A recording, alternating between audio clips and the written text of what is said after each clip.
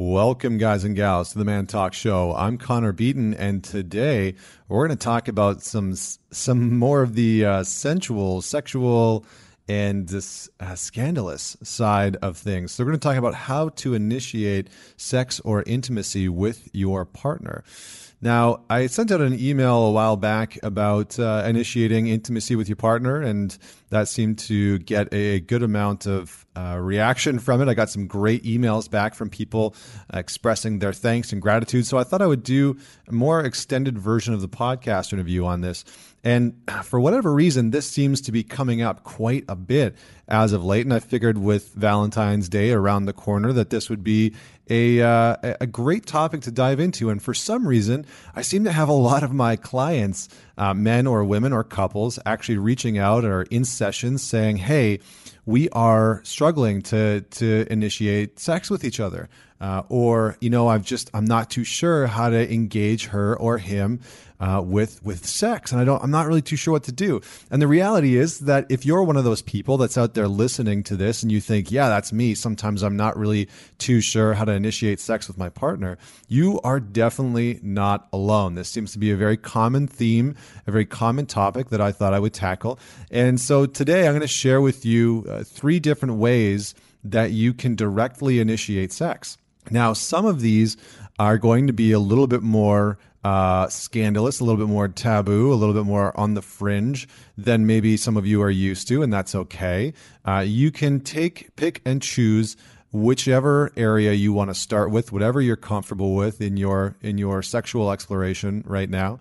But I would encourage you to, whether you are single, or whether you are in a relationship that's new or whether you're in a relationship that's old, to really listen to this from with a grain of salt and take and pick and choose whatever works for you.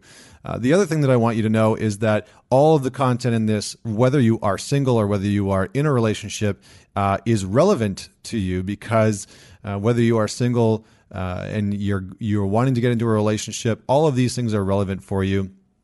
And especially if you're in a relationship. So let's dive in, because the reality is that for many couples, initiating intimacy can be a challenge. It can be something that falls into a routine or a habit, and you kind of initiate sex the same way over and over again, and maybe that gets boring for you, and maybe that becomes the thing that starts to be the reason why you're not having more sex in your relationship more often.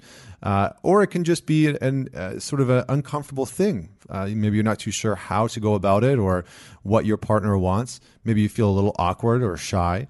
But the reality is, no matter where you are, maybe you feel comfortable and great with initiating sex. No matter where you are, the first thing that I would recommend is that if you are in a relationship, definitely listen to this podcast episode with your partner. Maybe send it to them and say, hey, listen to this and let's discuss. But definitely listen to this episode with them so that you can share afterwards what stood out to you, what really resonated with you, what you want to try, what you like, what you don't like. And kind of have a little bit of a dialogue around it. And that's one of the reasons why I recorded this podcast, was so that you and your partner can have a dialogue about what you like and dislike. So when to initiate, how to initiate, what to do. These are all questions that I get from clients that are in relationships. And so we're going to dive into it. So one of the very first way that I encourage couples to actually engage in this is to lead the charge. And couples can often get tripped up of sort of deciding who should be the one to initiate. And there's a lot of research around, who tends to initiate and who likes to initiate. And the reality is that both men and women have some shame around initiating in sex. And women oftentimes, depending on their upbringing, depending on the religious circles that they grew up in, depending on their family's relationship to sex and sexuality, women will have their own shame or shyness or hesitation around initiating sex because of what it actually means or can say about them as a woman. Now, some women don't have that shame or hesitation at all, and they're very sexually liberated, and it's not a problem. But leading the charge as men, as women in our relationships can be one of the strongest things that we can do. Now, what does this actually look like? What does it mean to lead the charge in initiating sex? Because that's really what we're talking about here. Well, one of the things that you can do to lead the charge and really get things rolling is to make a declaration. Now, a declaration to your partner can be something as simple as being able to say, hey, you know what?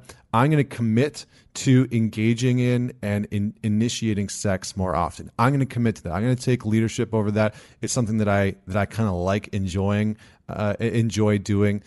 Or you can make the declaration and invitation that you'd like them to initiate sex more frequently with you. And out of that, have a bit of a conversation and a dialogue, either way, around what you would like to explore. So if you're the one that is going to lead the charge and you're saying, hey, I would like to initiate sex more often with you, one of the best follow-up questions for that is, what really turns you on? What do you like? What do you enjoy? What do you want me to explore with you? What would be a good way to let you know without having to say the words of, hey, do you want to go have sex? Which is where a lot of couples kind of get tripped up in, is they can get into a routine of saying, hey, do you want to have sex now? Or, kind of being sheepish about it and a little shy around it. Without doing that, how do you want me to explore initiating sex with you? And this can be a great way to open up dialogue, to start to explore and understand what your partner likes when initiating sex, what they want you to sort of explore with them. The second thing is in the email that I sent out called The Art of Advanced Initiation. And I have one more at the end, which is definitely a little bit more of sort of like not the dark side of sex and sexuality, but a little bit more edgy, I guess you could say. But the second thing that you can do is the art of advanced initiation. Now this might sound a little funny, but the way that I put this before is think of sex as the world's best product that you're trying to market to your partner. Okay, now stay with me. Because the best forms of marketing and advertising, what they actually do to people is that they create a hype around something, either an event or a product or a service that's going to happen, and they make people really excited about it long before they can even get it or have it. And they stir up in people the excitement and the energy and the awareness that they're going to get that or have that at some point, and it makes them want to have it right now. And that's what the best marketing does. So when it comes to sex, when it comes to intimacy and foreplay, guys, we don't always need to physically touch our partners, right, in order to excite them. And ladies, you don't always need to touch your partner in order to excite them. It can be a simple text message. That can be the art of advanced initiation. Actually reaching out to them and saying things like, hey, just so you know, I was really turned on by you this morning, and I'm really looking forward to seeing you again tonight.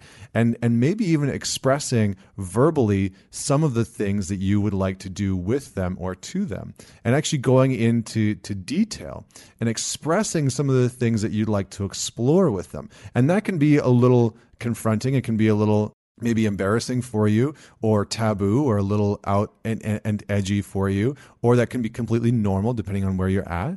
But being able to express that and start to build some hype. And if you know that your partner likes certain things or specific things and it turns them on and it gets them in the mood, then you can start to express those things. And you can say, hey, later on, this is what I want to do to you. Or when I see you again, this is what I want to have happen.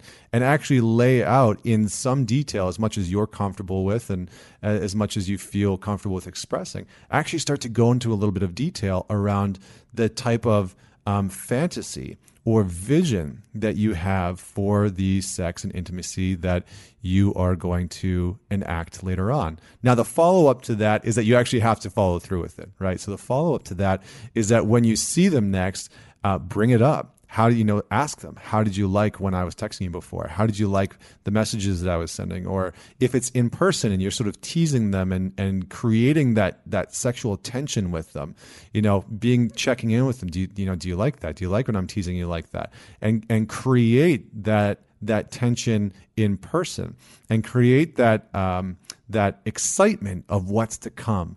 That is in a very deep way a beautiful form of intimacy and foreplay that couples can start to use. Now, number 3 is really it can be a little bit edgy. It can be a little bit embarrassing for some people to play with these dynamics. And for some people, just as sort of like a caveat and sort of like a warning label on this, for some people, maybe with trauma in the past, depending on their past relationships or past sexual history, this can be very confronting. So this third one, what I would recommend is that you and your partner talk about this one before engaging with it. So this last one is about playing with power dynamics. Now, really great sex and intimacy is all about power dynamics. It's all about the energy between you and your partner, and that energy, that sort of dance and flow between who's leading and who's following. Another way of putting that is who's sort of the more dominant character, the more dominant dancer, and who's the more submissive dancer. And in that way, you can start to play around with things like that dominant submissive. Now, most people, when they hear those two words, they think of like BDSM, like tying up ropes and chains and handcuffs and stuff like that. And while that can be a part of playing with power dynamics, it doesn't necessarily need to be. Now, the other part of power dynamics that you can start to look into and use is commands.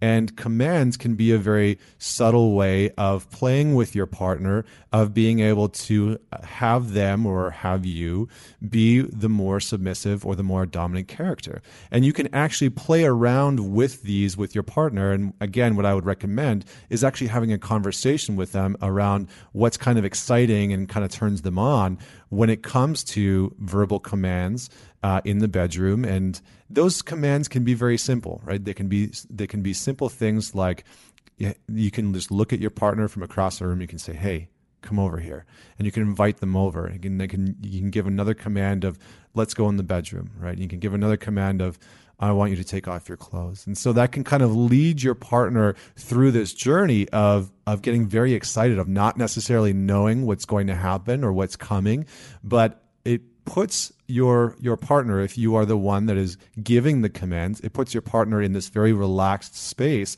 but also this very excited space where they don't know where this is going. They're not too sure what's going to happen.